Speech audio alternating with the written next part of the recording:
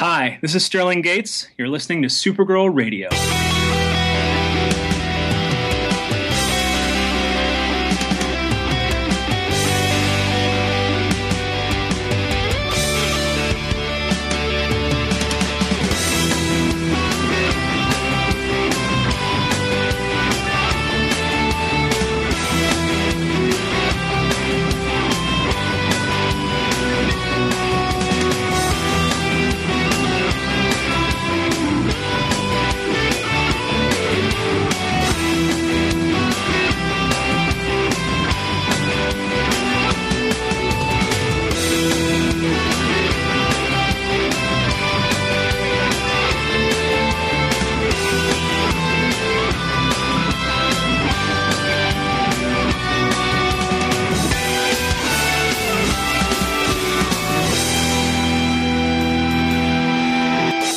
Welcome to Supergirl Radio, your source for all things related to the CW Supergirl TV series and the character of Kara Zor-El. My name is Rebecca Johnson. I'm Morgan Glennon. And even though, unfortunately, Carly Lane, our usual co-host, couldn't join us for this episode, Morgan and I are here to discuss the Season 2 episode of the show titled Mr. and Mrs. Mxyzptlk. But first, let's get to the news. SuperFanCon, which is a new convention for fans of the CW Supergirl, will be held in Vancouver, British Columbia, and is scheduled for September 8th through the 10th, 2017. Right now, guests include Dean Cain, Makad Brooks, and Sachin Sahel. They are having a pre-sale event going on right now until February 28th. SuperFanCon is offering a 10% discount code to our listeners by using the promo code SGRadio10. It takes 10% off past purchases that are $100 or higher, and you can use it now until August 31st, 2017, and that's for online sales only. Just enter it in the coupon code field at checkout on their website, which is superfanconventions.com. So this is very exciting, Morgan. This is a totally new convention that's just for Supergirl fans only. Which is awesome. I've known a couple of conventions that, you know, are based around just one fandom, one TV show, things like that. And I think those are really cool. Some of those conventions might be smaller, but it's a better way to meet other fans, and it's very specific to that fandom. So I think this is a really cool thing that they're doing. Yeah, and it sounds like it's going to be really fun. I like the lineup that they have, and also I'm used to going to really huge conventions, so to me, this sounds like a super chill time. Pun intended. Same here. Even, you know, I love my Dragon Con every year. Sometimes it can get overwhelming and frustrating with all the lines and all the people. So it is nice when you go to these smaller conventions and you actually can spend time with other people and get to know other people and talk to people, about your favorite thing. So I think this is really exciting. And if anybody's interested in going, definitely take advantage of the pre-sale event and use our promo code SGRadio10. All right, well, I think that's going to do it for our news section this week. So let's get into our discussion of the Season 2 episode of Supergirl titled Mr. and Mrs. Mxyzptlk. I've been practicing that, Morgan. I don't know if you can tell. I know. You're like an expert. I'm trying to really make it come out. So here's the official description, which I'm going to really need to work hard at this one. Oh, boy. When Mr. Mxyzptlk, guest star Peter Gaudio, a magical imp, shows up on Earth and declares his love for Kara, she tries to let him down easy, thinking him harmless. However, he decides it's a challenge and starts to wreak havoc on National City. Mon-El has seen beings like Mr. Mxyzptlk on Daxam and knows how dangerous they can be. He and Kara argue over how to get rid of Mr. Mxyzptlk, further straining their relationship. Meanwhile, Alex and Maggie celebrate their first Valentine's Day together, unquote. And they actually did this week. This was a successful Valentine's Day celebration for Alex and Maggie because in the last episode, we had some issues with the official description. Got a little mixed up. But they keep throwing us off, but this time it was real. This time, Valentine's Day was celebrated. So that was good to see. Well, but first, since this episode was all about Mr. Mxyzptlk, or if you pronounce it, I looked up all the pronunciations, different pronunciations I could find for him. Some people call him, I say Mixyzptlk, that's what I've mostly heard, but some people say Mixyzptlk. Some people say Mxyzptlk, which was a Super Friends pronunciation in the way Clark Kent, first guess about his name on Superman the Animated Series. Speaking of Superman the Animated Series, Mixyzptlk actually says Mixyzptlk, so that's how that version pronounced it. Then even on Smallville, there was a different one with Mxyzptlk. So you just kind of have to pick one and go with it for consistency's sake. But we can mix it up in this episode discussion if we want to. You can call him whatever you want, Morgan. I might fall back on how Kara did it and just call him Mixie. That's easy and that's simple. whatever you feel comfortable with. So what did you think about Mixie and this version of the imp from the fifth dimension? I thought he was really funny. I mean, I guess I was kind of expecting it from the preview, but I thought he had like a really good energy, like really over the top. I don't feel like we've seen a villain like this so far in Supergirl. He was just like so crazy that I feel like even Kara was having like a hard time taking him seriously. Like, yes, he was doing all this terrible stuff, but she was just kind of like, seriously, how are you? Like, why is this still happening?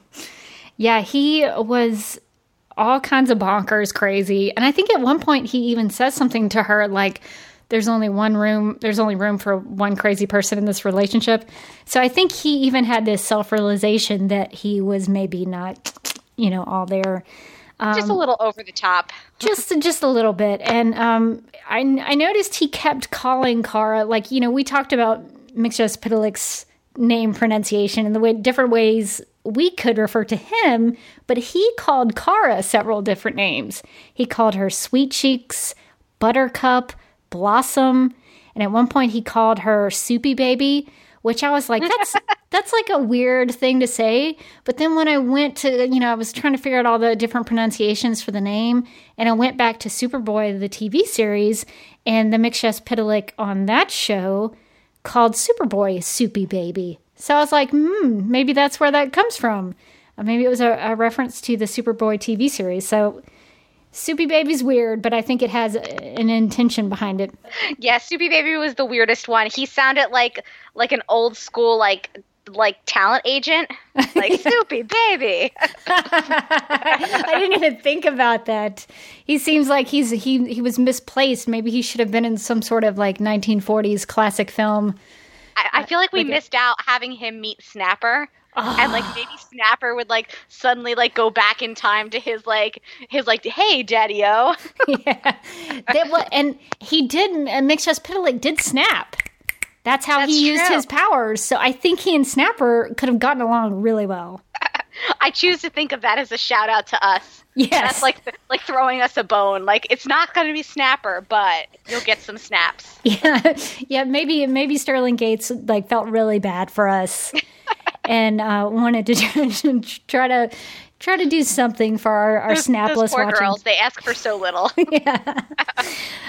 Yes, I'll believe that too. But yeah, so Mixie was pretty. He was hardcore wooing Kara. Like, even in his crazy way, he was trying to win her over because he had some rules. He told her that he could make her fall in love with him, that he could. What was it about stopping her from killing herself? He couldn't stop her from killing herself, right. And he couldn't make her drink orange juice. Right. So he has some rules that he laid out with her. But other than that, he was causing a lot of chaos in the city and, things that she had to come and pay attention to. So what did you think about all his little mischief making in the town? I thought it was funny when the what monster was that? Like that giant monster. It had been in another episode. Parasite. That's right, Parasite. When like Parasite is around, she's like, "Didn't I take care of this before?" And then she puts it together that like he had created Parasite just so he could like do some super heroics with her, and she was like, "Okay, Mixie, like now you're going a little too far. Like all the flowers and putting me in a weird wedding dress. Like I'll allow it. But when other people start to like, you might hurt somebody else, that's like where I draw the line. So I like that she was starting to get like really annoyed. Like at first, I think she kind of saw him as being like a little ridiculous and funny. But as soon as he started to cross that line into potentially hurting somebody else, that's like when Kara was like, all right, now it's not funny anymore. He did create a monster that was potentially putting people in harm's way. So that is something that Supergirl would be concerned about. And don't knock that dress. It was Vera Wang. So it was a very nice dress. He had some taste. So you got to give Mixie credit for that. I like the moment when she goes into her apartment and it's like full of flowers, and she just like very nonchalantly like grabs a whole thing of flowers, and she's like, "Here, give it to Maggie," to Alex. And I thought that was so funny. Like she had a moment where she like took in her apartment, saw it was full of flowers, and then just kind of like went about her day.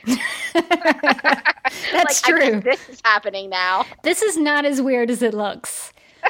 Well, I thought it was a little bit of a missed opportunity with Supergirl, because I was like, it would be a really cool Supergirl moment if she like took all of those flowers and donated them to like a hospital or, some kind of other, charity that could need some brightening up. So I was like, that would have been a nice idea. Yeah.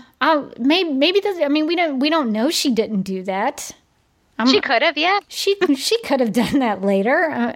I don't remember. Were the flowers... I don't think the flowers were there at the end scene with Mon-El.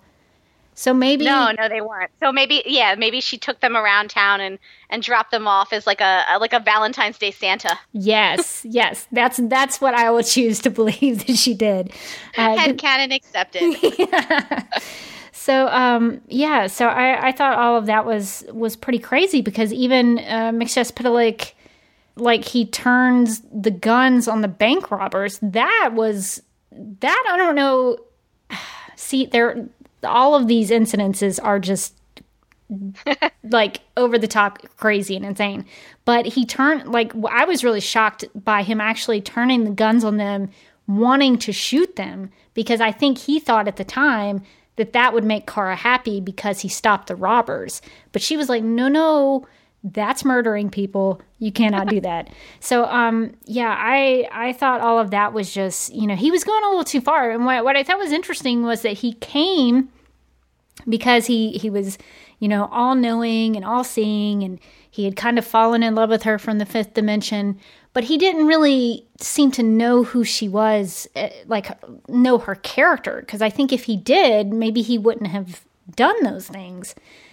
Just because he didn't know who she was and how she cared about the citizens and cared about people. So I thought it was if he really, really wanted to, marry her, maybe he should have thought of that. Yeah, I don't think he planned this out very well. I don't think so either. And he has a line at some point where he talks about them being like the ultimate power couple.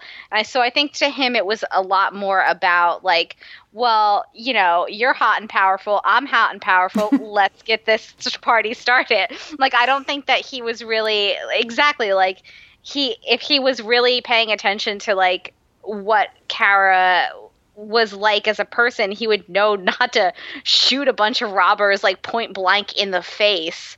Although that was one of my favorite moments in the episode, where she stops all the bullets and one of the robbers goes, "Thanks, Supergirl," and she just elbows him in the face. Yeah, it was funny, but at the same time I was like, could she really hurt that guy? I don't. Maybe I'm sure she pulled back on her super strength. Yeah. I think she was just irritated with him.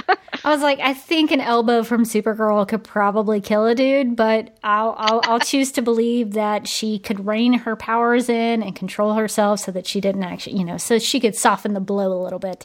Because I think if she had really hit him really hard, he would have just gone streaking down the alleyway.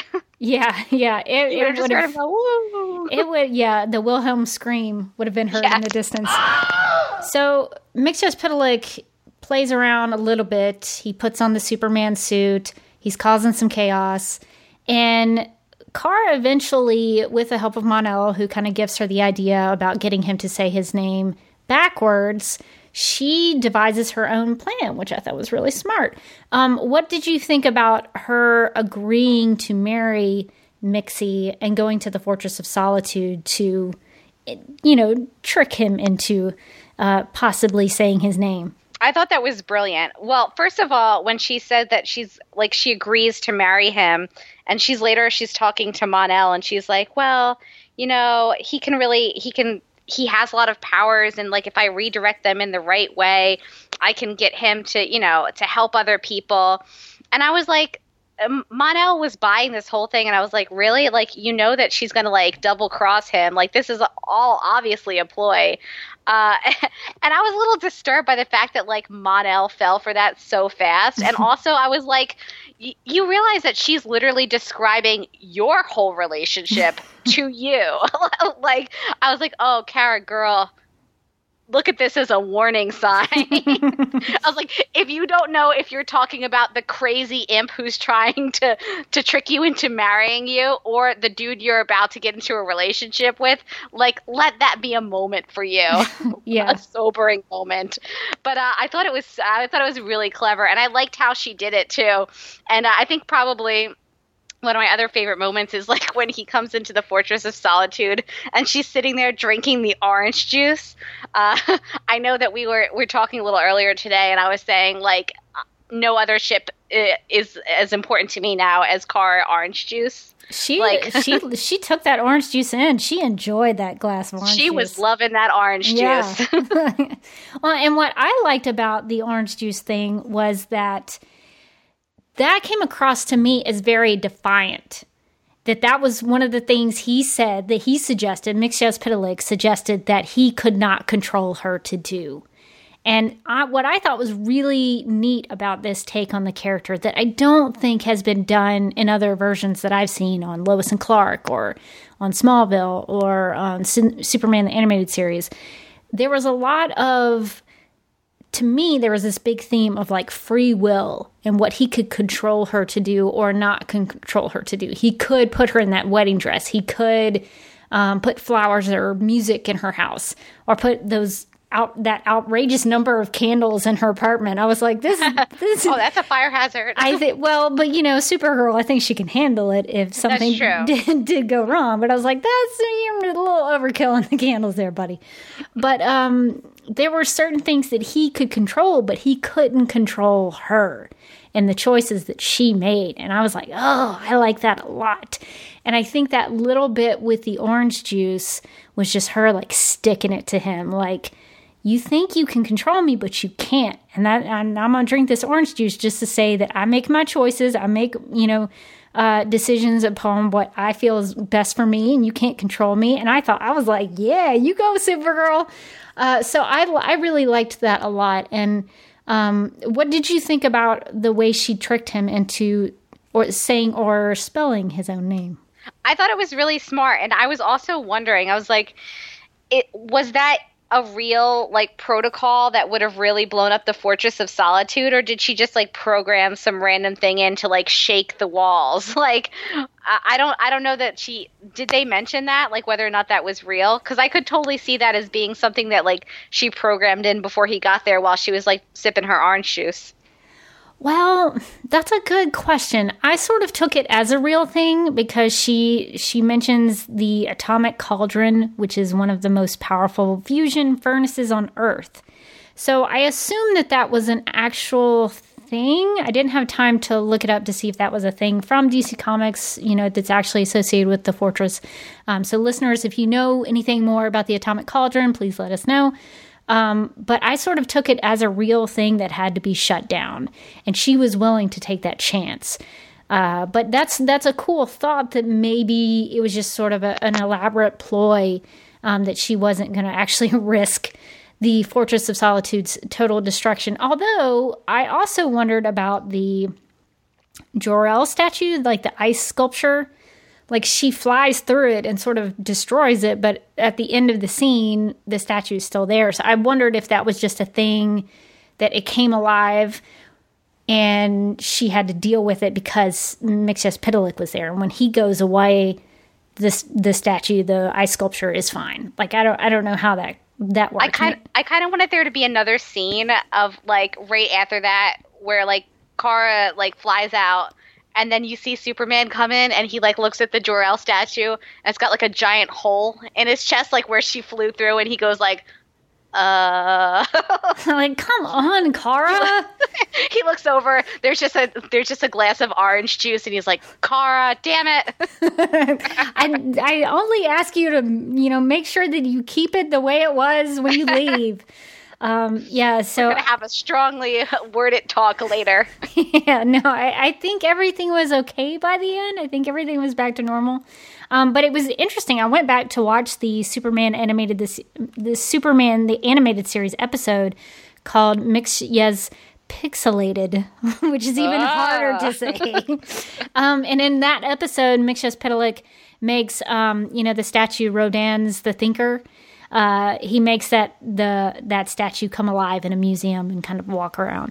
And so I think that's what they were going for with the Jor-El ice sculpture, that he made it kind of come alive and walk and fight. So I thought that was a cool little possible tribute to the animated series. I'm not sure, but that's kind of how I took it.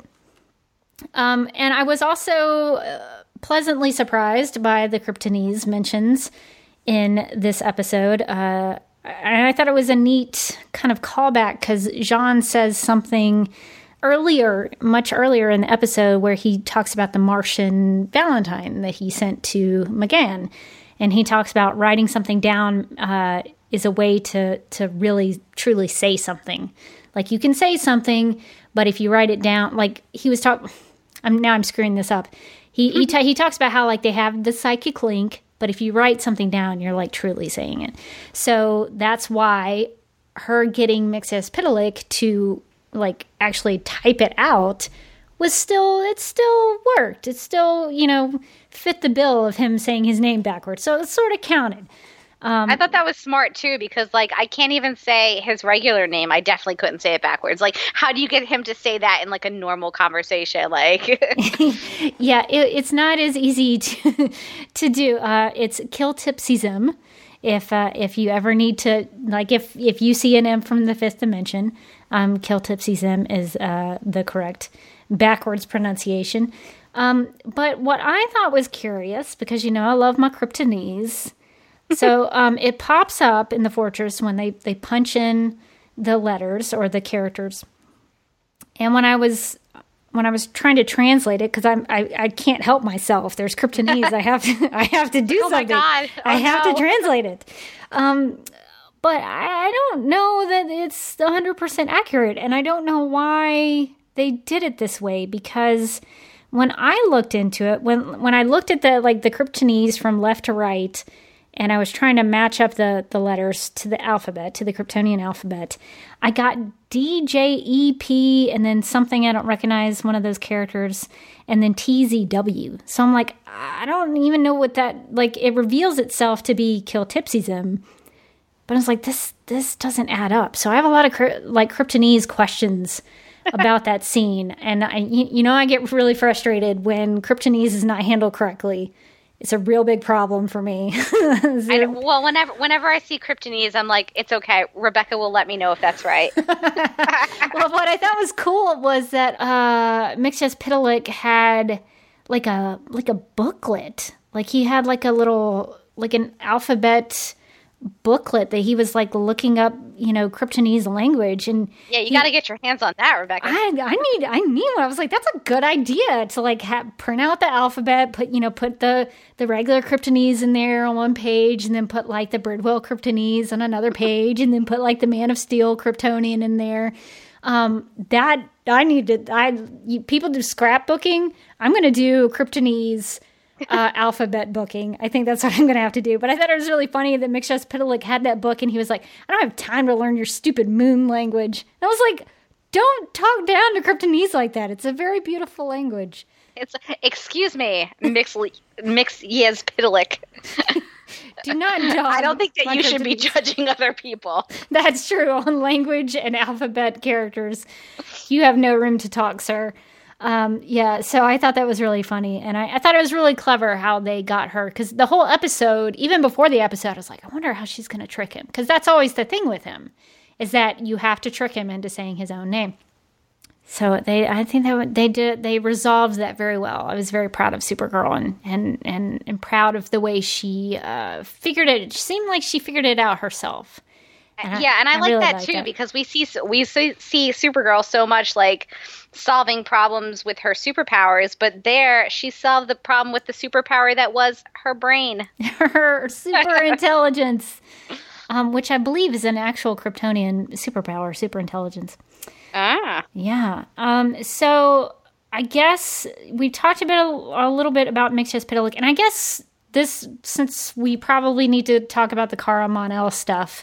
No. Before we get to that, let's talk about Mon-El's duel that he has with Mxyzptlk, because I think you probably enjoyed that a lot, because I know you're a big Hamilton fan. So what did you think about them going into the theater and having a duel?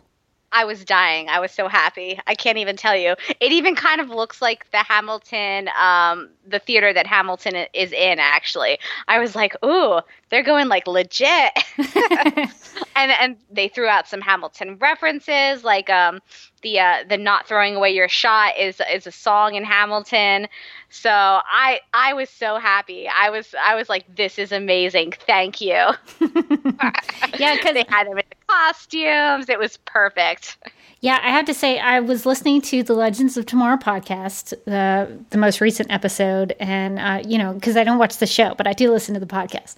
Which that's our tagline. Which is your official tagline: watch or don't watch the show, but definitely listen to the podcast. So I didn't expect in a Legends of Tomorrow episode to have Hamilton references, but I know you all were disappointed that there weren't.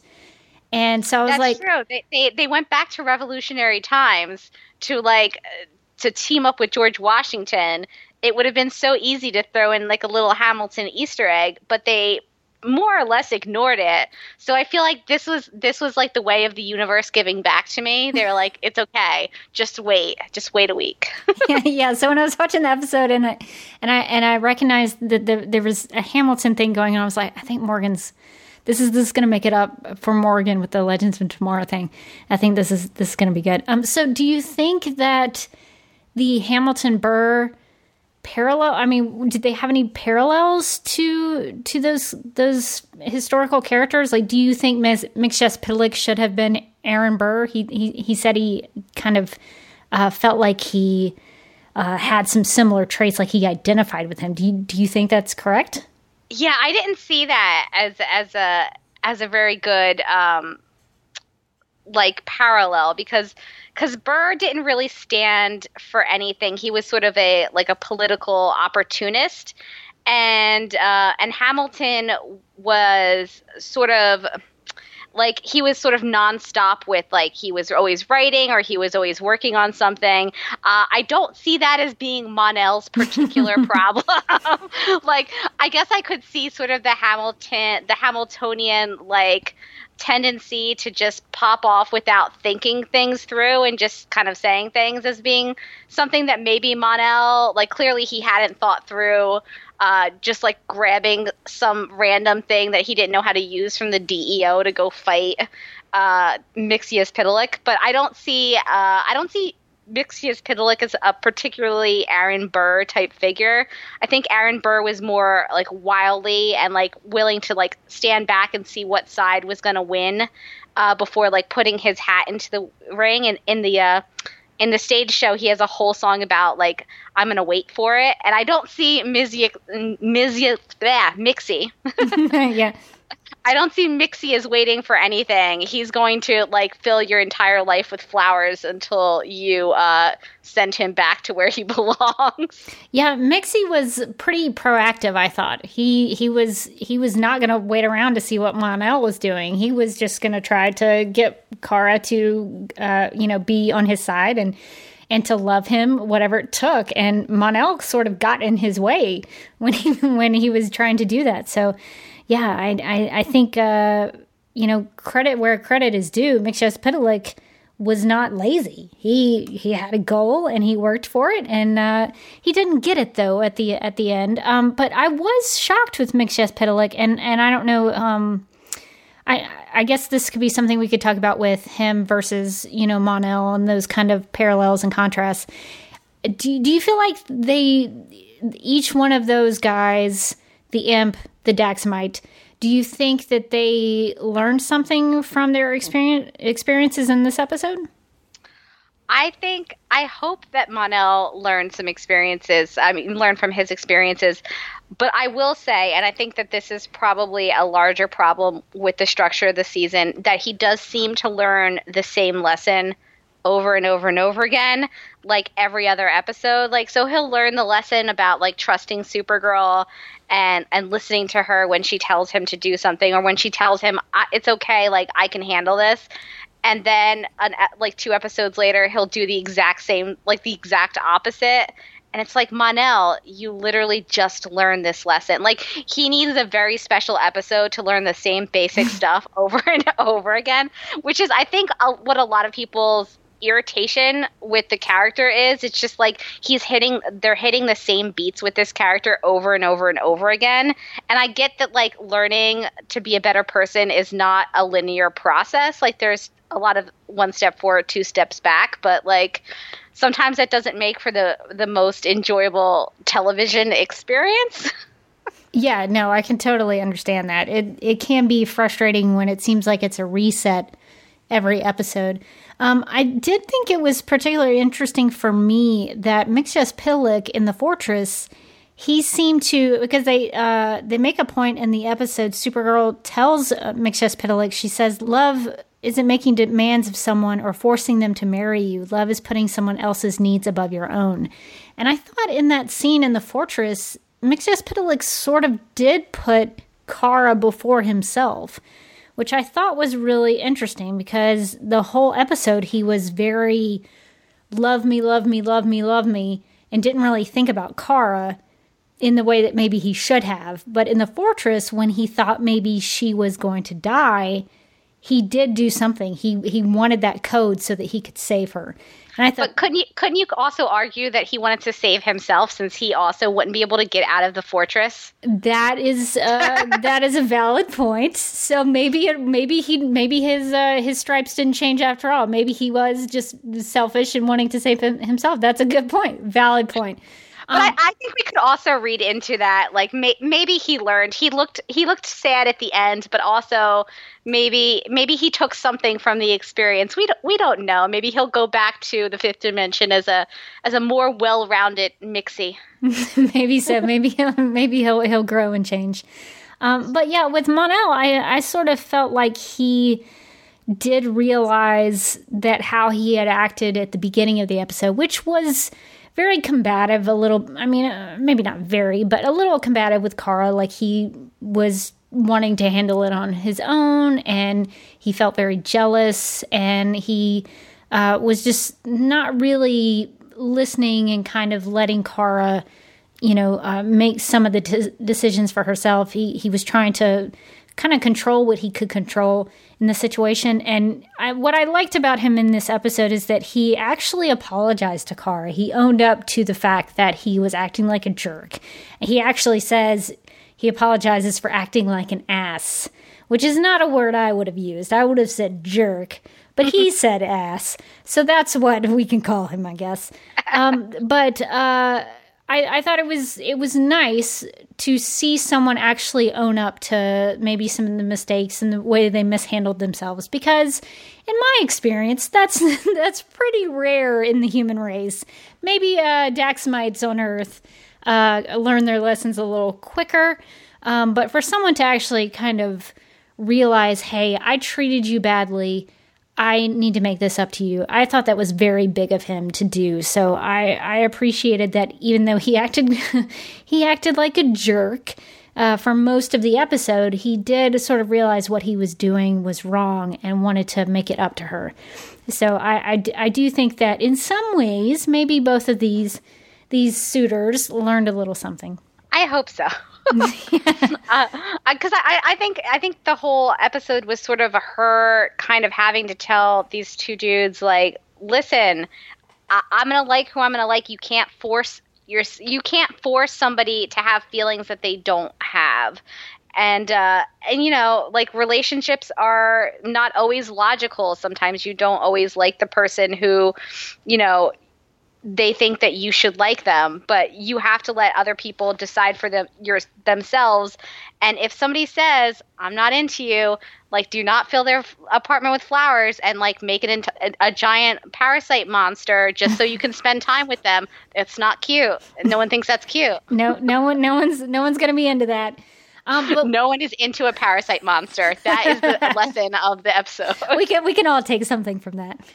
But what I thought was cool about this episode, and I always kind of take to the Kara moments, and what I thought was cool about this episode was that she I love it when they let her get angry. Like, I love it. Like, she and Mon-El were yelling and fussing at each other in the DEO, and they had that like really long fight. And I was loving like the fact that all the DEO agents were around them, and I was like, they are totally eavesdropping in on this conversation. They're all going to be gossiping about that in the break room later, about the Mon-El and Kara fight. But I love that. I love that she was like, no, I'm not a damsel in distress. I'm a grown woman. I can handle myself. So I enjoyed that. I thought it was great acting from Melissa and Chris. And I just thought they did such a good job to really effectively make that scene come alive. So I thought that was great. Yeah, I agree. That was a good one. And I was so happy that she basically like told him off, because to me, it was another case of, we've seen this scene. Like, we've seen Mon-El try to protect her and like leave other people vulnerable, or try to protect her because he thinks that she needs protecting. And it's like, how many times does she have to tell him, like, I'm actually Supergirl, like Supergirl. You do not have to protect me. I've got this. I had this before you showed up, and I'll have it like way after you leave. Very, very true. Well, so there was a lot of romance in this episode. Everybody seemed to have some romantic things going on. It was Valentine's Day. So it's well, sometimes that happens. But that is the spirit of Valentine's Day lingers on. So we finally got to see Alex and Maggie and how they would handle Valentine's Day in this episode. So what did you think about their storyline? I really liked the Alex and Maggie storyline in this episode. I thought it was so good. I find them so charming. I like that they have these like really like domestic moments. Like, in the beginning of the episode, she brings Maggie a bagel, and she's like, oh, here's your bagel that I think it was like plain or something, like a dry bagel. And she's like, ew. She brought her black coffee, a sesame seed bagel that was dry and double toasted. Yeah, and I love that she made that little comment where she hands it to her, she just goes, ew. Yeah, it does. I mean, I would probably still eat it. I mean, don't get me wrong. I mean, it's food. I would probably eat it, but that would not be my preference. No. I like that her like confusion over Maggie's food choices has become like a small running joke. Like, what was it before the vegan ice cream? Right. Yeah. Mm-hmm. When she lost that bet, she was like, ew. Yeah. So I thought that was so cute. And I like that the way that they played the Valentine's Day thing, because I thought that this whole episode really at its base was about compromise and communication and relationships. And I think that out of all the storylines, this was the one that is the healthiest, and the one that sort of epitomized it the most, because Valentine's Day was a tough day for Maggie, and we find out why. And it's a really sad story. But she realizes when she talks to Kara that, this is also an important day for Alex, because this is the first time that she's on a Valentine's Day where she's with somebody that she really cares about and maybe even loves.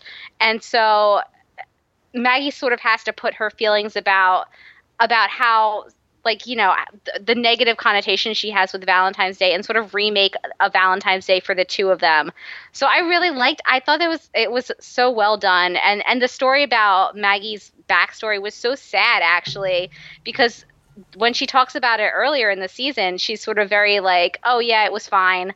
And now you hear like the backstory was actually really rough, and the reason that she didn't tell Alex was because she didn't want to scare Alex from like accepting who she was and coming out to her her family and friends. And I thought that was also very lovely. This whole season, characters have been really brave. I think they've been able to be open about their feelings and be able to face some fears that they have, just with personal relationships. And sometimes that's hard. Sometimes it's hard to put yourself out there. And I think it was nice to see that even Maggie, who is, very tough and very capable, even she has some insecurities that she needs to face and be brave about. And so I liked getting to see that side of her. And I thought Kara, it was nice to see Kara actually giving a lot of advice in this episode. Sometimes, I guess I've gotten so used to Alex being the one to kind of help Kara with her problems, but it was Kara giving Alex the advice to do a tailor-made Maggie Valentine's Day, and it was Kara telling Maggie to maybe do some, make some changes for Alex since Valentine's Day means so much to her. And I was like, Kara, you are dishing out some good advice in this episode. Good for you.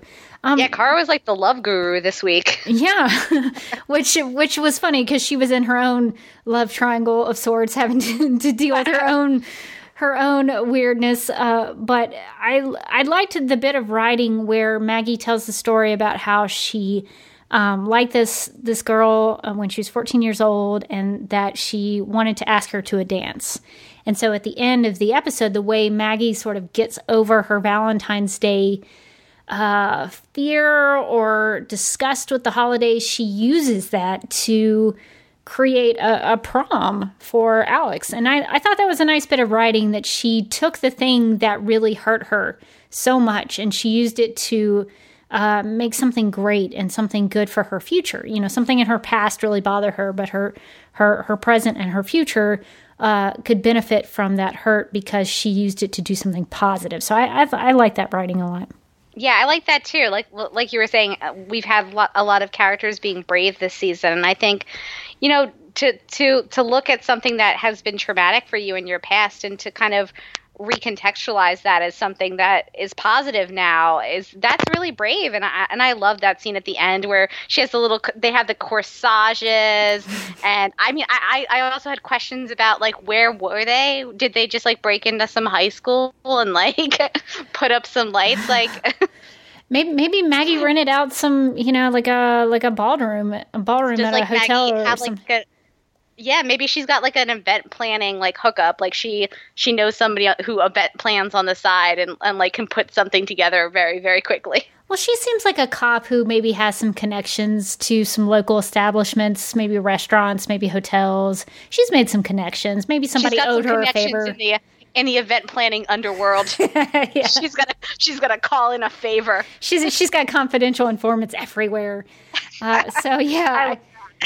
I love that. That's going to headcanon accepted on that one now, too. Yeah. She has ways of doing that, Morgan. Don't question them. The only thing I thought was a little weird, not weird, but I noticed it. So I don't know if this was strange or interesting. I don't know what the word is, but Maggie's the first girl that Maggie liked.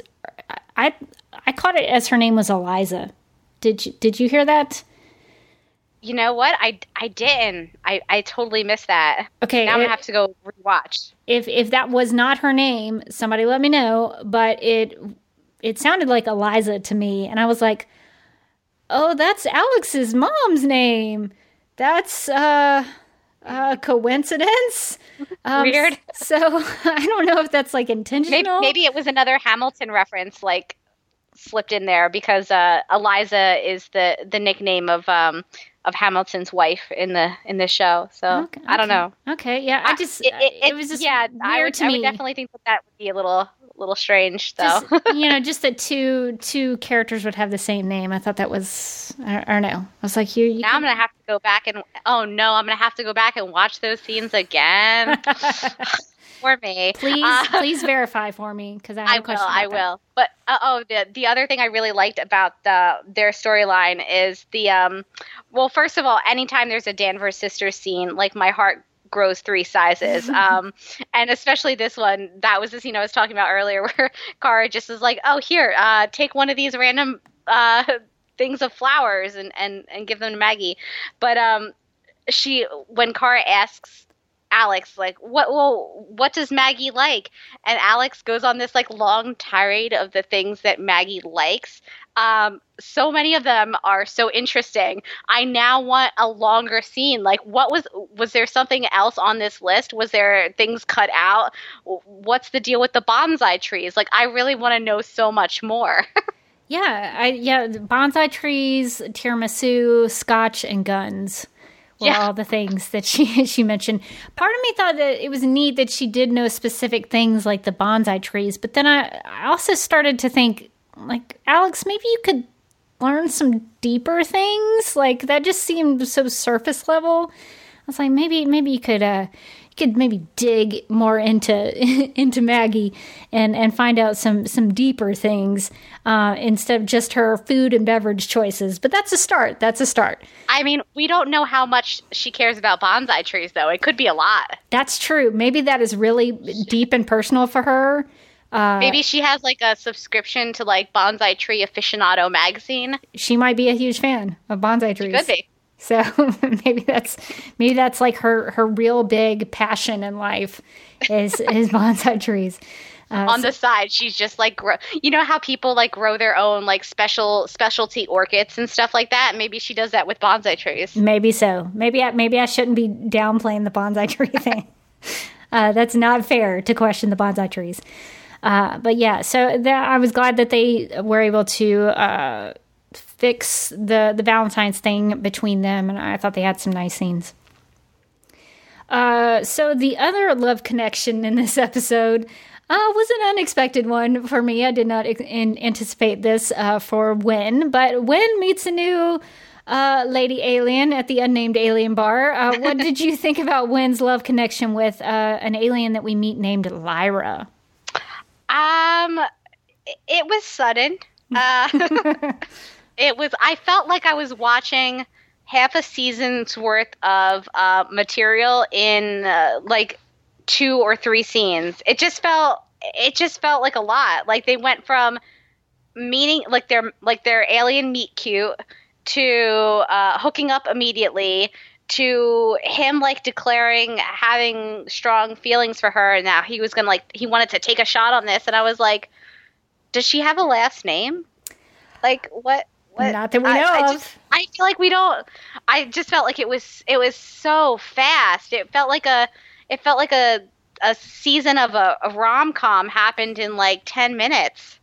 Yeah, it was very sudden and quick, and maybe that was the point. I don't know if that was the point. It seemed like a really quick. Life comes at you fast. Yeah, and I think it was supposed to be quick for Wynn because he meets her with Valentine's Day happening, and I think it was supposed to be maybe unexpected for him that he wasn't planning on it. But I would agree it would be better for me. My preference would be, because I'm a slow burn person. I like to see relationships develop. So maybe we'll see more from them in the coming episodes, because it did feel a little fast. And they even had this info dump that I was like, whoa, I gotta look all this stuff up, because she talks about how she's from Starhaven, which is an actual location in DC Comics.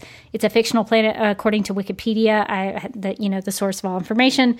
Starhaven is a fictional planet first depicted in stories of DC Comics' Legion of Superheroes set in the 30th and 31st centuries, and it's described as being located near the core of the Milky Way galaxy.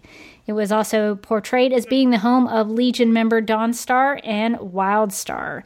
So, and they mentioned that the air on Starhaven smelled like cinnamon. So, it was like, okay, there's a huge Legion of Superheroes mention here. I feel like maybe this, I don't know if this will come back into play. I don't know if Lyra will somehow connect to Mon-El at some point in future episodes. But I was like, I feel like I'm overwhelmed with information right now with comic lore. Yeah, do we know if her alien makeup is that from the comics, or is that just a choice they made? Because I just couldn't stop thinking that she looked like one of the vampires from Buffy the Vampire Slayer. She did sort of have that look to her. I was trying to place it, and when you said Buffy, I was like, yes, that's it. That's exactly what that is. No, I think Lyra, is an original character, so I don't know if she's based on anybody, but yeah, that's a good question. Yeah, and just from an overall show structural standpoint, my first thought was, oh no, not another character. Because I feel like if this season has had one problem, it's that there are so many characters now that like you'll see a character and then maybe you won't see that character again for like another 3 weeks. Like there was no James in this episode, right. No Lena. Like we'll see a character and they'll be huge in one episode and then we won't see them again for another 2 or 3 weeks sometimes. Like we got Martian Manhunter in like 1 second of this episode.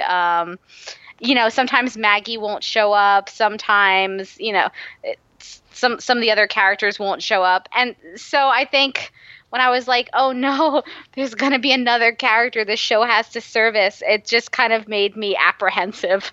I can understand that. That is definitely a concern. I think it's also it's for me at least it's a problem of plenty because I like so many of the characters that they added this season, and I want to see more of them. So it's kind of a champagne problem, but it's definitely a problem. Yeah, hopefully they'll make good use of Lyra, and maybe that's part of Wynn's story for the rest of the season is that he kind of has to figure out how he's going to make this human alien thing work, and maybe we'll get to see more of their dynamic. I'd like to see Wynn have a win in the romance department. There you go. Yeah, I felt bad for him because he did admit to her that he had his heart broken several times. So I was like, oh, poor Wynn. But maybe this will be a win for Wynn. So what are your overall thoughts? You talked about the structure of this episode and kind of the season as a whole, but what did you think about this episode, Mr. and Mrs. Mixyas-Pitalik? I liked it a lot. I thought it was fun. I thought it was a nice sort of change of pace from some of the heavier episodes this season. And Mixyas-Pitalik. Oh my God, that's so hard to say. I thought he was a fun villain because we've seen a lot of very serious villains on Supergirl, and he was hard to take seriously even when he was doing bad things. Like, I feel like the fact that Kara called him Mixie all episode was sort of showing that even she wasn't really taking him seriously. She was just like, this guy is just so irritating. I don't think he was ever really a threat to her in any way. He was more like a vague annoyance, which is, I think, why the Mon-El stuff was even worse, because like at no point did I feel like Kara was in danger or over her head or anything where she might need some help or like need bailing out. Like she 100% had it the entire time. And Mon-El was like, no, I'll save you. And she's like, from what? And I just feel like from that relationship perspective, you had like a whole scene of her saying, basically outlining the reasons that they're not going to work out as a couple, and then at the end going, let's give this a try. And like it just feels like you just know, like this is doomed. Like this relationship is so doomed. But like in life, people always think like, sure, there's like 100 reasons why we shouldn't be together, but there's one reason we should give it a try. Because let's try it out. Like, I think it was, to me, I like the idea that, like, somewhere deep inside, even though this was during the time when she was trying to, like, push him away so that she could, like, get her business done, I feel like a lot of that probably came from a pretty true place. Like, I don't think that you just, like, come up with reasons that you can't work out that are that specific and, like, spot on. I don't think that was a coincidence, and I do think that that's going to come into play like later in the season. So I don't think that they are meant to be. But I did like the way that a lot of the storylines mirrored each other. Like you had a lot of the characters being brave and having to face their feelings and communicating with each other. Like you have Win telling Lyra that he should really be trying to play it cool, but he really wants to give them a shot and he really wants to see if it'll work. And you have Maggie and Alex being really open and really like and communicating with each other really well. So I really liked this episode. I thought it was a nice Valentine's Day episode. Yeah, I really liked this episode as well. I know it was very heavy on the romance. It was a Valentine's Day episode, but that is to be expected. But as a Superman, Supergirl fan, DC Comics fan, I thought that Mixyas-Pitalik, they really captured. He looked different. He didn't have the appearance that I'm used to seeing as the little imp with the hat. Like he didn't look like that, but I think he captured the essence of what Mixyas-Pitalik was. He was a nuisance. He was an annoyance. He was someone Kara had to get rid of because he was just driving everyone crazy and he was being dangerous. And I thought they really captured the essence of him as a villain and how dangerous he can be because he can do anything. So actually Mixyas-Pitalik is very powerful and he is very scary if he wants to be. So don't miscount him because he has a funny name. He is he is pretty dangerous. So I was glad to see that they captured the spirit and the essence of his character. And I liked the few little nods we got in there. I think he references McGurk, which I only know about the McGurk connection because of Superman the Animated Series, but I think it's in the comics. Actually, I know it's in the comics. It's because I looked it up. The DCAU wiki says that Mr. Mixyas-Pitalik calling McGurk is a tribute to the very first comic of Mr. Mixyas-Pitalik. So in his first appearance, I don't know, I haven't read it, so someone can also fill me in on this. I'm asking the listeners to really inform me in this episode. But so apparently McGurk is a thing in the first appearance of Mr. Mixyas-Pitalik. So I was glad they got that in there. And I really liked the idea and the theme and the use of free will in this episode. I was very connected to that and seeing Kara take advantage of her free will and use that to defeat the villain. I thought that was great. And in terms of the romance, I thought, like I said, I really like seeing characters be brave about their feelings. And I actually really liked the Mon-El Kara stuff. I think, I know a lot of people have problems with that, but I think he's a character who has grown and seen that he used to be a jerk and he's trying to do better. And I find that very commendable. I appreciate that he's a character who's screwed up and he was a jerk, but he's trying to better himself. And I think it's part of it's trying to better himself for Kara to be that guy that maybe Kara deserves. But I think he's also kind of doing that for himself because he realized he used to be somebody he didn't really like. Now his present self doesn't really like the way he was in the past, and he recognizes that. So I actually really liked that. And of course, I just, I want to see Kara happy, and I think she was really happy in this episode. So that made me happy. So, but I thought it was a good episode, a well executed episode on a lot of fronts. Well, I think that's going to do it for our discussion, but let's find out what our listeners had to say about Mr. and Mrs. Mixyas-Pitalik. Okay, so we got a lot of tweets, and I am going to forewarn people that I'm going to butcher your Twitter names, much like I butcher the name Mixyas-Pitalik. So prepare yourself. And you can pronounce any name, we're just laying it on the table. Pronounce any name the way you want to pronounce it. That's how it's going to go for this episode because names are weird in this episode. So feel free to bumble anything up if you need to. Okay, we got a tweet from at Paradox Kid who says, came away a new Mixyas-Pitalik fan. He was funny, deviously charming, and would be great to see him across all 4 shows. Ooh, I would love to see him on Legends, actually. I feel like his weird energy would really jibe with the overall weird energy of that show.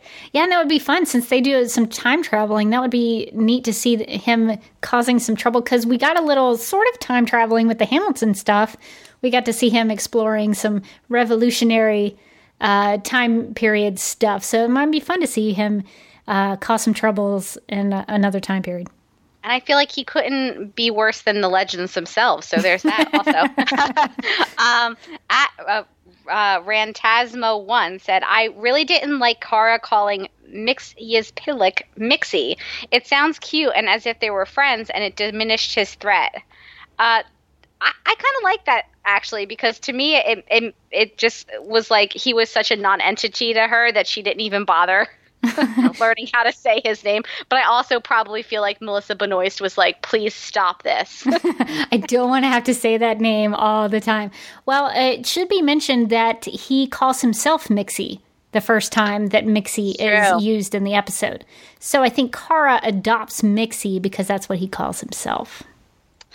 Good catch. At Chris Fundalinski said, I love when Kara takes off her glasses and lets down her guard. It's always a real moment, not a Supergirl or Kara Danvers. It's a Kara Zor-El moment, and I love those moments. And I think that's a good point, because a lot of times when I think of Kara with her glasses off, I think of Kara Danvers, but that's actually a good point that it's actually Kara Zor-El. Like, Kara Zor-El is who she really is. She's the girl from Krypton who got stuck in the Phantom Zone, had to escape her planet dying, and she is Kara Zor-El at her core, and Kara Danvers is that, earthly identity that she has put on, and that's what part of the glasses are. So I like that, Kristen, that when she takes the glasses off, I hadn't really connected that before, that she is Kara Zor-El in that moment. Oh, I really like that. So, because Kara Danvers has the glasses, but she doesn't actually need them. Right. So when she takes them off, she is like, that's like her truest self when she takes off her glasses. I love that. Mm-hmm. At Patty Mello 20 said, I will never understand this caramel thing, which, by the way, is the Mon-El Kara shipper name, which is ridiculous. Rebecca and I have spoken about this. I am a aficionado of bad ship names, and this one is particularly bad, so I love it. I kind of think it's kind of clever. I'm not gonna lie, I think it's clever. It is clever. I like the more a ship name tries to like make itself into like some sort of clever like portmanteau, the more I both love and hate it. Like back in the Veronica Mars days, when Logan and Veronica, their ship name was Love with the L-O and then a big V and then a little E. Oh my God. It was like one of the worst ship names I've ever seen, and I loved it so much. Yeah, it's like a Casket for me with Castle and Beckett. I'm like, that's not... There's not a good reason. I mean, there's good reason. Investigate murders, though. So. I know, but like, you don't want to like associate death with your couple. With your relationship, probably not. That's always going to be a downer. I mean, I guess it makes sense and it goes with the show, but anyway. So, but yeah, I think... I'm sorry I'm killing your tweet, Patty Mello. So this is her full tweet. I will never understand this caramel thing. It's so bad. Kara doesn't even seem to like him sometimes. It doesn't make sense. That's fair. We have at Emily V. Chris, who says, glad we finally got some Maggie backstory, but Mon-El is disrespectful and terrible for Kara. Why is our hero settling for him? I would not say she is settling for him so much, because she makes the choice. She wants to be with him. Like, she likes, in my opinion, I think she likes Mon-El. So I don't think she's like, well, I guess nobody else will like me, so I guess I'll just be with Mon-El. She had 2 suitors in this episode this week, but I think she chose Mon-El because she genuinely has feelings for him. So I would kind of disagree. I don't think she's settling for him. I think she's... No, yeah, I agree. I don't think that she's settling for him. I wouldn't say that I think there's a romance for the ages.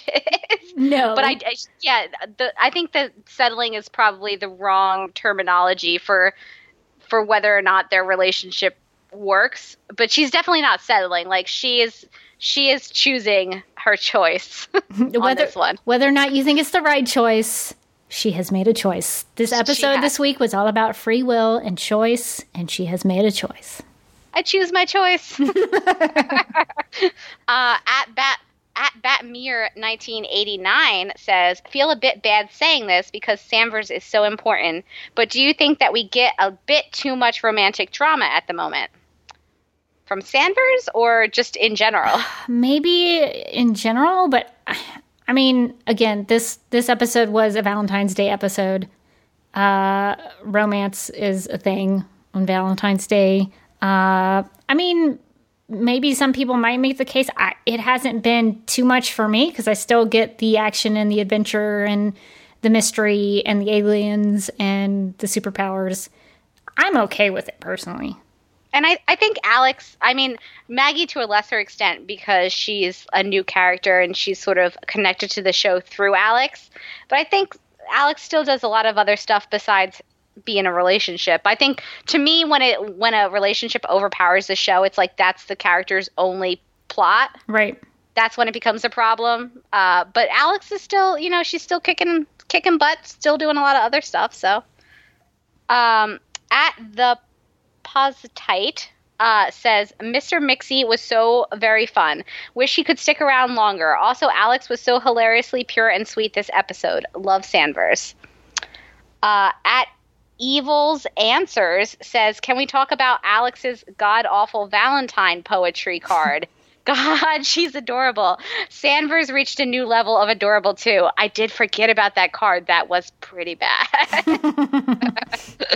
I think that Alex should probably stay in her lane as far as career choices, but you never know. There might be a market for that. I mean, that's fair. I mean, you can buy pre-made cards. You don't have to write your own poetry. That's why they have Valentine's Day cards. At Coffin Roman said, love that Maggie chose to recreate a dance like she was choosing to try to overcome trauma to replace bad memories with great new ones. Ah, the theme of choice. Ah, there we go. Oh, and choose was all in caps. She chose her choice. At TV Freak in a Box said, did not expect the prom scene to mean somewhat more to Maggie than for Alex when I first saw the teaser. That's a good point. I thought it was going to be, like an Alex-centric scene as well, but it was really a powerful scene for Maggie. Mm-hmm. At Mary No Lambs, I'm still laughing my ass off at Alex's Valentine surprise card for Maggie. # guns, # tiramisu. And people like that card. Yes. So maybe I was wrong. Maybe Alex does have a career, like a Hallmark career ahead of her. At Brianna Ahern says, I love that Maggie was more open, and I thought that some of the stuff with Mixie was fun. At Kaya Matsui said, at this point, I shouldn't be surprised by the treatment that lesbians get on TV, but I thought that this show was different. Yeah, I know some people were upset about it, and we'll probably get to it a little more in an email, but I think this is in relation to screen time and story, like being the B plot versus the A plot. So the next tweet is at Fault My Pride. Really disappointed that this was touted as Sanford centric. It was the Mon-El hour again. Yeah, I think that the problem really isn't even so much not saying that isn't so much the show, but I did see some of those articles that were saying like, oh, this is going to be, the big Sanvers episode. And I think that if you read those and you came into this episode with that expectation, I could 100% see why you'd be disappointed, because it was a great storyline. I thought that they did a really great job with it, but it wasn't like the A plot of the story. It was definitely like the B plot. Yeah, but I mean, they had significant screen time, I thought, and I thought they had some really good scenes. They had a good chunk of scenes with a lot of good character stuff, but if you were looking for them to be the main focus of the episode, you would have been, disappointed. And I would love for the show at some point to play with structure a little bit and maybe have like an Alex-centric episode, or, one of the other, like, the supporting characters sort of take some of the lead of the episode for most of it. I think that would be fun. But this wasn't that. If that was what people were expecting, I could see the disappointment there. At Jade Mercy says, swoon, can I replace my boyfriend with Maggie Sawyer? He didn't even acknowledge the day. # I'm serious, Mark. # he listens to this podcast. Mark, come on, man. You gotta get it together, Mark. # come on, Mark. At the Devil Jackie says, strongest Kara episode yet. Also wins New Girl is Earth 38's Sarah Lance. Badass leather and bar fights. I ship it. Yeah, I could see that. Yeah, I know you're a big Sarah Lance fan. Were you impressed with her fighting skills? I mean, she roughed up some dudes in that bar. Yeah, she roughed up some dudes in the bar. She had some quips ready. She was blonde. Yeah, I see it. I think that if they met, they would be very fast friends. At Madtown Davidson said, that was a very fun episode. Do you all think Wynn's new girlfriend is going to stick around? Theory, she owns the alien bar. Oh my God.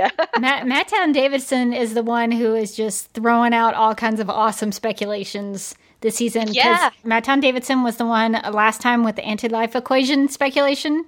Madtown Davidson's killing it with the theories. I think it's possible. I mean, we don't know. We don't know what her exact past. We know she's from Starhaven, but she could own that bar. She could be a business lady. Yeah, I know. She could be a small business owner. I love it. Subscribe to that theory. At Shop23 said, I missed Calyx. Yeah, Calyx was not in the fortress. Is he really gone? I don't want to accept it. Yeah, I don't know. I don't know what's going to happen with that, but we definitely did not see him. I'm going to start a change.org petition about this. You should. We would all sign it. But yeah, Calyx's presence was missed. And as a follow-up to our discussion about the anti-life equation, which I think we all got confused about, but also found delightful, at Drank... Dr. Ange, 70. Oh, Dr. Ange. Why would I read it that way? At Dr. Ange, 70 tweeted us another idea about what's in the box. Lillian mentioned in Luther's. He thinks that the Luther little box weapon is a Phantom Zone projector grenade, and he thinks that Mon-El will sacrifice himself to save Kara. Yeah, I wanted to throw that in there because I think we've got some, competing speculations for the box, and I thought that was a good one. So we'll see which one comes true for fruition, if any, because I think that was a nice little mystery that they put in the Luther's episode. Well, and we have an email from Angie who writes, quote, I'm not a member of the LGBT community. However, I respectfully love Sandverse. I think it's bad that the network leads fans of the Maggie and Alex pairing on week to week with a few minutes of screen time. I know the show is called Supergirl, but the CW and their promotions team should not bait fans, but grow the audience organically, unquote. So yeah, I think that's another example of people not quite happy with the promotion, which is not the show's fault. I mean, that's... and I would say it's probably not a great thing that last week's episode had that line about the Valentine's Day, and you're watching the whole time going, well, first of all, it's not Valentine's Day, so this would be a weird choice to have the Maggie and Alex storyline. Yeah, so there was some miscommunication with the yeah, so they're not being real consistent. No. But I think in terms, if you actually look at the story, maybe that will make it better. But yeah, some of the promotional stuff maybe could be a little better. We have another email from Paul who wanted to respond to our discussion of Luther's. He writes, it was mentioned matter-of-factly that Kara doesn't have a Destiny love interest. She most certainly does. Brainiac 5 from the Legion of Superheroes. They both joined during their first adventure. And I would agree with that. I think Brainiac 5 is Supergirl's most common love interest. He's been with her in a couple of stories and even in the DC animated universe. But I think when we were talking about like that, kind of Destiny love, it was that, kind of Lois and Clark, love throughout all incarnations. But I would not be opposed to a Brainiac 5 pairing, and I think that's maybe how they should end the show, but that's just kind of my personal preference. But I would totally be all about seeing Brainiac 5 and seeing a potential romance for Supergirl with him. Yeah, I think that would be fun. I don't know much about the character, so we could do another spotlight. We could, and he's also a member of the Legion of Superheroes, like Mon-El is, so maybe they could have a connection. So Paul also asks, any thoughts on who Lena's mother might be? Ooh. I don't actually. Yeah, I feel like I should, but I don't have any speculation. I would have no guesses. That's something that I can't even comprehend. But it would be cool if it was a surprise character that maybe we know from the comics, maybe we don't. Maybe it's a way to cast a big name, bring her in. Well, I mean, Terry Hatcher is going to be on the show later. That's true. And she's sort of, she's got that dark hair. Okay. I like that theory. I do like that theory. Because not only do they sort of look alike, but we know that Terry Hatcher is going to come in and play a villain. And I sort of like that, because I know you may not share this preference, but I sort of want to see Lena as a villain just because I know Katie McGrath is so good at playing villains.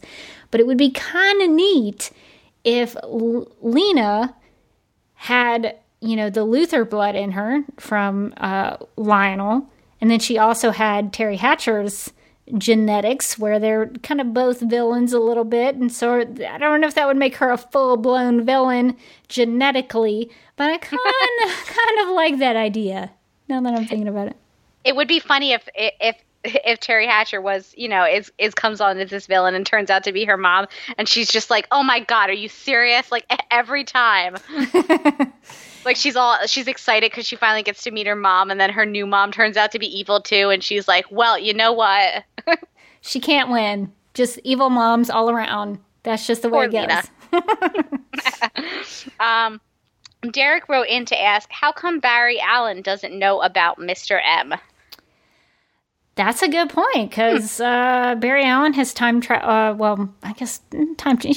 traveled, and he's also hopped to different Earths in the multiverse. You would think. I feel like Barry Allen has enough problems of his own making that he's got super smart gorillas and talking sharks.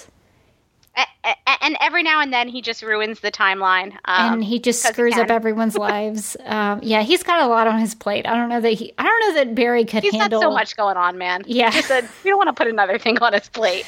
Mxyzptlk might be too much, because Mxyzptlk is a handful. Like, you have to babysit him. He is a character. Yeah, so I don't think Barry has, this is probably ironic for a speedster, but he does not have time to babysit Mxyzptlk.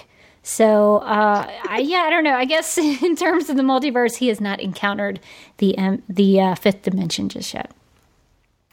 Well, Mary sent us an email saying, quote, I really liked Mr. and Mrs. Mxyzptlk. It was a very fun episode, and it was nice to see Winn in a new setting and developing new relationships. I also thought this episode had some good Mon-El moments. While I may not have liked Mon-El at the beginning, I have warmed up to him as his character develops. I wish I could say the same about the Kara-Mon-El romantic relationship. They have some sweet moments, but there are also a lot of moments where it feels like Kara doesn't actually like Mon-El, and this latest episode was an excellent example of that. Relationships aside, it was also nice to see the Fortress of Solitude again. Though I was definitely confused that Kara would totally destroy Superman's headquarters without asking him or even telling him it was going to happen. Definitely relieved to see that was never Kara's plan. Thanks for the podcast. Keep it up, unquote. Yeah, Mary, I think a lot of people share your sentiments, and I too am glad that the Fortress of Solitude is still standing. That's actually a really good comment, because she didn't really clear that with Clark, did she? She just kind of went in there. She's like, sorry, gonna blow up your house. I mean, that's his fault for giving her that big gigantic key. I know. He's really gonna have to take that back and set some hard rules with her. He could change the locks at any time.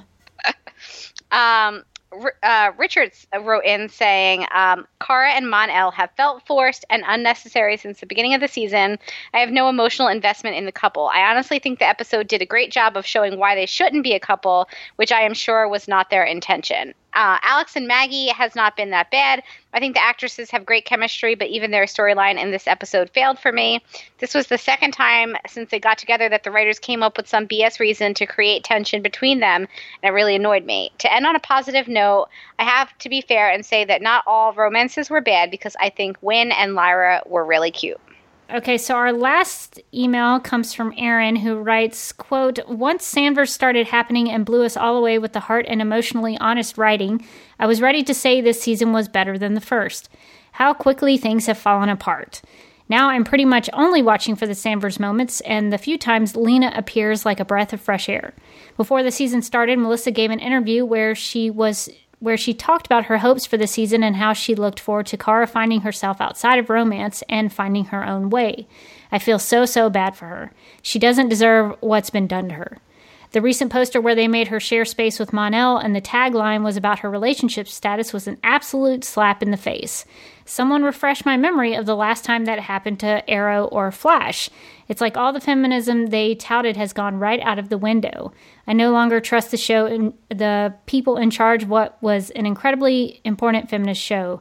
And I'm going to stop right there just because I will say with Aaron, the posters for the show, that I mean there was a poster with Mon-El and Cara, but there's also been posters of Cara with Alex, Cara with Martian Manhunter, Supergirl with Superman. That's not necessarily, I wouldn't say that's it's not indicative of like, oh, this show is just about their relationship. I mean, those posters are just episode teases.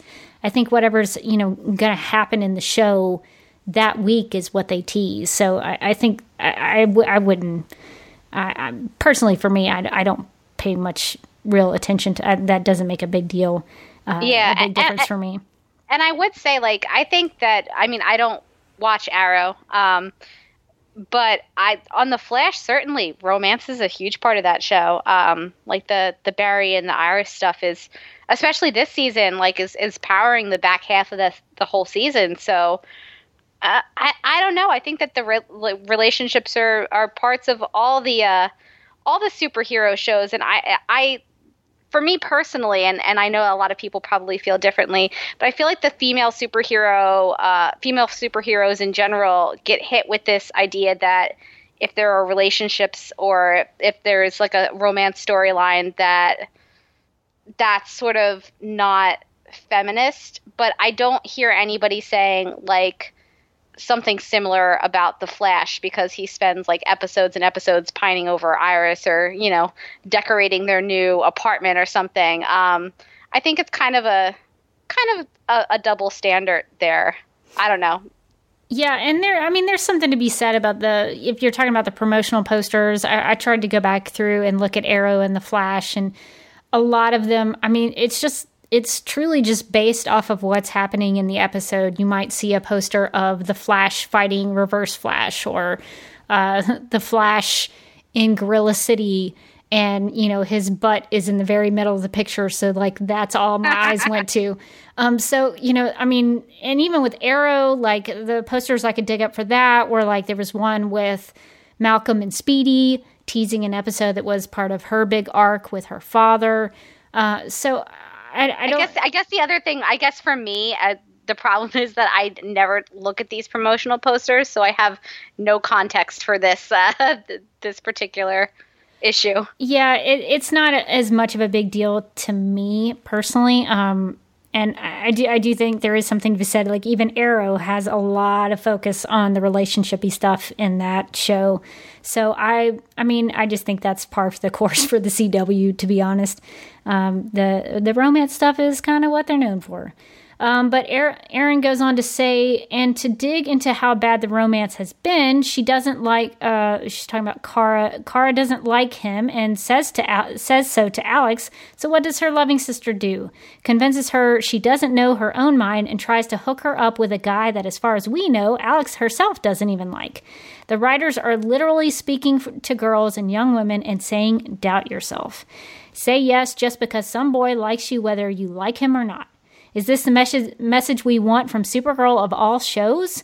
And then the big romantic moment is just Cara pretty much saying, you're not as bad as I thought. So I guess that's a ringing endorsement to start dating. I'll stop right there just real quick, just because I don't know. I think with things like that where Alex like didn't like Mon-El at first, I think that's fine to have a character change their mind as they get to know somebody. I sort of don't mind that. I think that's actually character progression to have characters kind of learn about each other and kind of change and grow. And as soon as Alex, I think, maybe saw that Kara liked Mon-El or that Mon-El liked Kara, maybe that did something for Alex to kind of open her mind up to him. And like I said before in our episode discussion, I like that Kara is choosing who she wants to be with and who she likes. So I don't have any problems with that. Aaron goes to say, Kara's reason for not being with James was that she wasn't ready to be in a relationship. So if she is now, he's still around, right? Am I missing something? A black man who's never done anything but love and support you? No, I don't think so. A man-child who's never done a day of work in his life and has no interest in helping anyone but himself unless he can impress the woman he wants to sleep with? Yeah, let's go with that. And Aaron says, don't get me wrong, I don't hate Mon-El. He bores me and I'm tired. I'm tired of white bread bros getting everything they always want. I'm tired that them just being friends was never a possibility. Lena is more dynamic and interesting by a large factor, and she brings something that the show sorely needs. Mon-El brings nothing it needs but he's what we get. I'm very sad because this show was something special, and I'm getting convinced the people in charge don't know what they had, unquote. Aaron, thanks for the thoughts and sharing how you're perceiving the show this season. I guess I disagree with it to an extent. I do agree that the James thing was badly handled, and we've talked about that. I don't think either of us are going to disagree with that James, the James stuff in general this season has been just all over the place. And it was so abrupt in the premiere that I felt like I had missed something. Like I felt like I had missed a whole episode. And I still feel like it's very abrupt after. If you watch season 1 and then you continued into season 2, you'd be like, what is happening? Like if you were binging it, I don't think it was handled well at all. So no arguments there. Yeah, and we've talked about that at length. And I will say, I will open it up to anybody if you're listening and you, because I know some people probably are annoyed with me as somebody who has had problems with James's storyline, especially the Guardian stuff. We can open it up to like we did with Mon-El. If you are a big James Olsen fan, you're a big Guardian fan, email us, tweet us, Facebook us, tell us why you love Guardian, tell us why you love James, and we'll share it because I think those voices need to be heard and those opinions should be shared. So I think that would be a good opportunity to bring that in. For the people who like this Guardian storyline is working for them really well, I'd love to get that perspective because for me it's not, but I'm sure that there are people who really like it. And as far as the show telling young girls and young women to doubt themselves, I can maybe see that to an extent. I personally don't see it that way. I think it's remarkable that they're letting Kara be able to be in charge of her own emotions and her own feelings and make those choices for herself. And even if it's a mistake, she's still, following her heart. She talked about that with Mixyas-Pitalik, that she needed to go with what her heart was.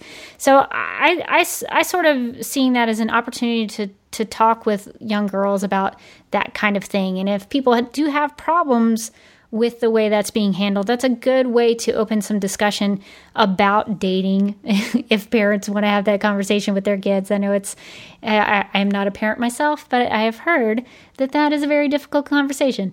But seems like it'd be a little awkward, but it's a little awkward, but maybe Supergirl can open some of those conversations.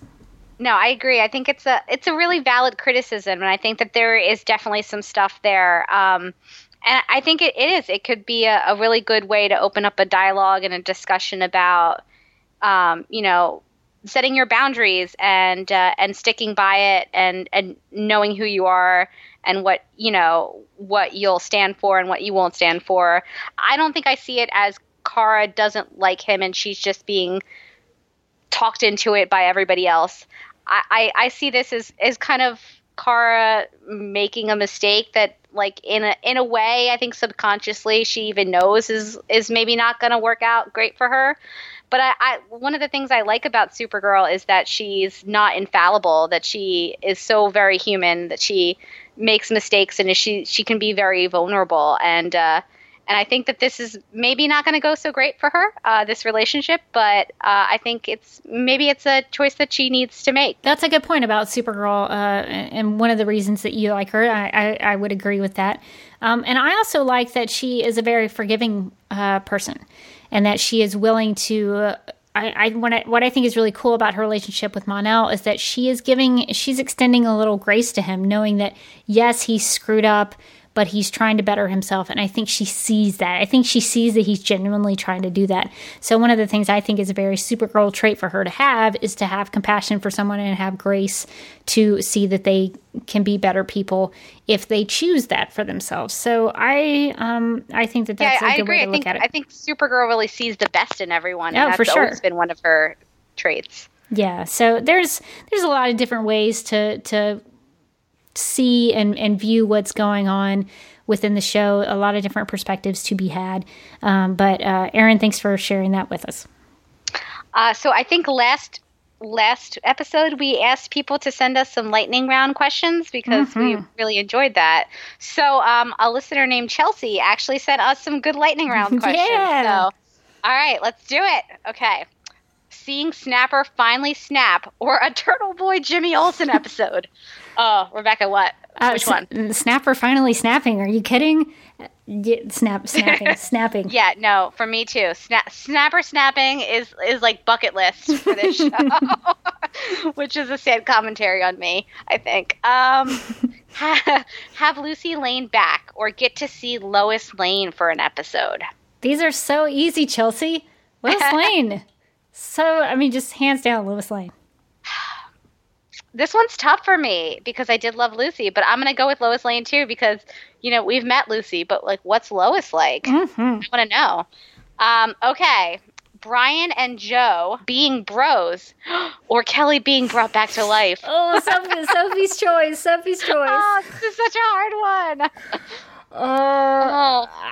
Don't make us make this choice, Chelsea. I'm going to regret this, but it's a lightning round, so you got to make a choice. So I'm gonna go Brian and Joe being bros. I'm gonna go Kelly being brought back to life because I feel like there's depth to Kelly we just haven't gotten to. We never knew you, Kelly. R.I.P. Kelly. Oh man, Chelsea, thank you for those. Those are amazing. No, Chelsea sent us a lot of them, so we'll try to spread them out. No, really? Yeah. There's more to come. So thank you for that, Chelsea. Well, we got to save some for when Carly's back too. Yeah, because this is fun. All right, so now that we've gotten through the lightning round questions, before we wrap up listener feedback, we will get to some listener voicemails. What's up, Supergirl Radio? What's up? This is Bill Meeks, and I just wanted to call and leave you a few thoughts on Mr. and Mrs. Mxyzptlk. That's really hard to say, but the latest episode of Supergirl. Rebecca knows this. Mxyzptlk is my favorite character villain in the Superman mythos ever. So frankly, this episode had a lot to live up to. Thankfully, I think they did a really good job, and this might be one of my favorite adaptations of the character outside of the comic book medium ever. I have to say up front, I hated the Smallville version a lot, and Howie Mandel on Lois and Clark was okay. Mxyzptlk on the old Superboy live-action show was okay. But outside of the animated series, I didn't feel like any medium had really got the character. Looks aside, he was a little taller than I remember, a little younger than I remember. I thought they did a really, really, really good job with the character. It was nice seeing, I believe he played Cyrus on Once Upon a Time in Wonderland, the actor who played Mxyzptlk. Great seeing him. Also love the Aladdin reference there. In fact, the Aladdin reference and the Hamilton references, it got me thinking a lot about musicals, and I thought that's so appropriate to have all these references to musicals with Mxyzptlk because he is a character that kind of faces out to the audience. He in musicals are a medium that faces out to the audience. They sort of poke at the fourth wall a little bit. They're Brechtian, if you know that term at all, or Brecht. But I thought all of his jokes were really solid. I thought the effects were really cool, too. It was really the first time in live action, anyway, we've seen Mxyzptlk really dig in and mess with the reality around him. It was really cool to see. The jokes were all on point. I loved his sense of humor. It wasn't quite old vaudeville like the original character, but it was still pretty good. Last but not least, and this is the most important thing in a Mxyzptlk story, they really nailed the solution. It was one of those things where you knew that Kara was tricking him, but you weren't quite sure how she was going to trick him until she set off the burner thing in the Fortress of Solitude. But then you were in on the joke. You knew what was going to be happening, and you got to see Mxyzptlk fall into Kara's trap. It was also a very Silver Age solution. It reminded me of the story in which Superman has Mxyzptlk type out his name on a typewriter, and he's flown a giant typewriter, and he's flown in and reversed all the keys so it spells out his name. It had that same kind of tone to it. It was really, really awesome. So again, really loved the episode. Glad I was finally able to have a night off watching Gotham so I could watch the episode, call in. And since I'm not usually accustomed to leaving the voicemails, I'm just going to say bye. Hey ladies, this is Mark up in Portland. I just calling to say how much I loved this week's episode. I thought Sterling Gates did a terrific job with all the pop culture drops and bringing the thing full circle at the end with the orange juice and all of that. And I thought the whole thing was wonderful. I loved Wynn's new friend there, even though her makeup job looks like it's made out of fondant. And then at the end of the episode, around 9 o'clock up here, for some reason, I thought I heard like a windstorm was coming up, or maybe my neighborhood was being under attack by Silver Banshee. And then I realized it was just Carly screaming, echoing all the way up here in Maine at the end of the episode. Thanks very much. Looking forward to hearing the podcast. Bye. I like seeing comic book shows stick to a lot of comic booky type stuff. And that's what this episode was. It was a very comic booky episode. Mxyzptlk, or Mr. Mixie, as I like to call him, is a guy that lends himself to doing crazy type things. We saw that in Superman the Animated Series. We see it again here. I mean, he basically creates or brings in a supervillain for him to defeat, for him to try and curry favor with Kara. And that was an interesting way for her to defeat him. And this has been Mike Pasqua. Hello, ladies. I've certainly enjoyed the podcast lately. This is Greg from North Carolina. When you were talking about Mr. Mxyzptlk, I did have two things. Number one, if you watch the Saturday morning cartoon show, Super Friends, they always pronounced his name Mxyzptlk with just 3 syllables, which is much easier to say. You can go either way. I wouldn't complain if you use that. And some of you mentioned that John Delancey's character Q on Star Trek was very similar to Mxyzptlk, and the way you said it was that Mxyzptlk is similar to Q. Since Mxyzptlk premiered in 1944 and John Delancey was born in 1948, I think it's probably more accurate to say that Q is like Mxyzptlk rather than the other way around. Thanks a lot, ladies. Great show. Really enjoyed it. One of the things I thought was really funny about the Mxyzptlk thing was that anytime somebody would call in a voicemail message for Supergirl Radio, Google Voice tried to transcribe that voicemail. And so when it would hear Mxyzptlk, it didn't get it correctly. And it was so funny every time it appeared. So when someone tried to say Mr. Mixie, it had it as Mr. Mixie. And then one time Google Voice said it was Mr. Like She Has Paddling. And then another time it said Mr. Big Siesta Click, which was my favorite. And then when someone said kill Tipsy's it translated it to killed Tipsy's possessive, kill Tipsy's, Tipsy apostrophe S, them. So Google Voice doesn't know what to do with Mxyzptlk. So that's pretty funny. Well, that's going to do it for our listener feedback. So if you'd like to contact Supergirl Radio, you can email us at supergirlradio@gmail.com. You can post a comment on our website at supergirlradio.com. If you'd like to leave us a voicemail, you can call us at 678-718-7252.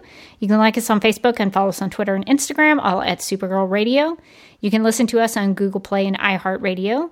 And we have become a literal Supergirl Radio on Spotify, so check out our playlist over there. And we are listed on DC's fan page, which you can find at dccomics.com/DC-fans. And if you are looking to listen to us, we are also on iTunes and Stitcher. So if you've got some time, we encourage you to give us a rating and write us a review over there. And we're part of the DC TV Podcast Network. So if you also like Gotham, Arrow, The Flash, Legends of Tomorrow, iZombie, DC Films, and classic DC TV shows, subscribe to our DC TV Podcast mega feed and follow at DC TV Podcast on Twitter and like DC TV Podcast on Facebook. Nailed it. I'm getting so much better at that. Maybe it was because I had to say Mixia's Pitalik all episode, so it was like, whatever. This is a breeze. Yeah, that was a breeze. I know. compared to all the different pronunciations of Mixelplick, Ms. Yez Spitlick. The DC TV plugs are not as hard. Sir Mix-a-Lot. Yeah, Sir Mix-a-Lot, Sir Mixmaster. Much easier. Well, you can follow me on Twitter at DerbyKid. That's DerBykid. I'm also on Instagram at The DerbyKid, which is TheDerbykid. And you can watch videos of mine over at youtube.com/DuckMilkProd. That's DuckMilkProd. You can also find me on Twitter. I'm at Mojotastic. That's MOJOTASTIC. You can find some of my writing on Buddy TV. And I'm also one of the co-hosts of the Legends of Tomorrow podcast. So you should check that out. Watch the show or don't watch the show, but definitely listen to the podcast. Definitely listen to the podcast. Well, if you want to hang out for a quick spoiler section, we'll be doing that after our theme music. But until then, I'm still Rebecca Johnson. And I'm still Morgan Glennon. And as a warning, stay on your toes if you have any close encounters of the fifth kind.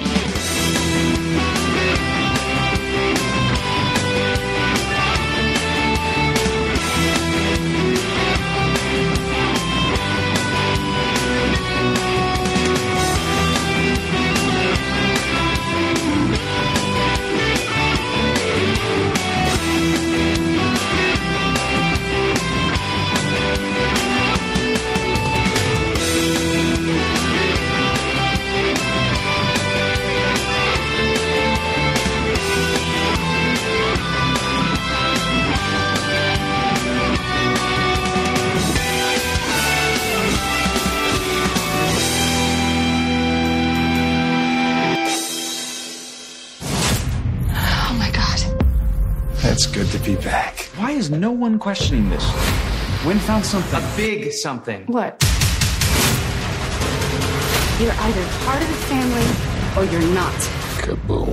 Supergirl. All new next Monday at 8, 7 Central on the CW. And we are back. And what you just heard was the audio for what's coming up on Supergirl. The next episode is called Homecoming. The official description reads, quote, when Jeremiah Danvers is rescued from Cadmus, Alex and Kara are thrilled to have their father back. The Danvers arrange a family dinner to celebrate, but things go awry when a suspicious Mon-El starts to question Jeremiah about his sudden return, unquote. Oh, dun, dun, dun. Also, this description, so much easier than the Mixed-Hospital description. Oh, yeah, so much. But there is some intrigue, some familial intrigue in this one. So what are you most excited about for next week's episode? I'm excited to have Jeremiah back. And it sounds like some of my speculation about how he might not be quite on the up and up might be turning out to be true. So usually Carly is the one who can accurately predict plot lines. So I'm going to take this as a win. Yeah. She's got you're giving her a run for the money in the theory and the speculation department. Possibly. We don't know for sure. We don't know. Mon-El could just be suspicious for no reason, but it does seem questionable.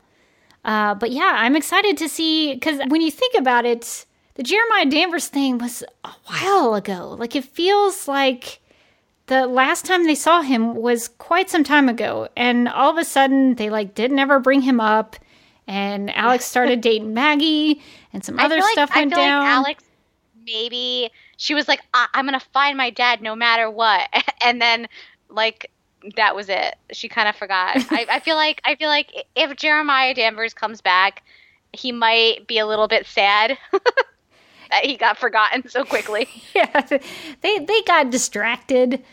Some other things came up in their lives, and they put the Jeremiah Danvers search on hold. But yeah, that did seem to happen quite some time ago, and I guess they're gonna get back to it. Things are happening. Jeremiah Danvers is returning, so I'm very excited about that. And if the family's getting together, that must mean we get to see Eliza too. I think she was in the trailer. Yay! So I'm very excited to see Helen Slater come back, as well as Dean Cain.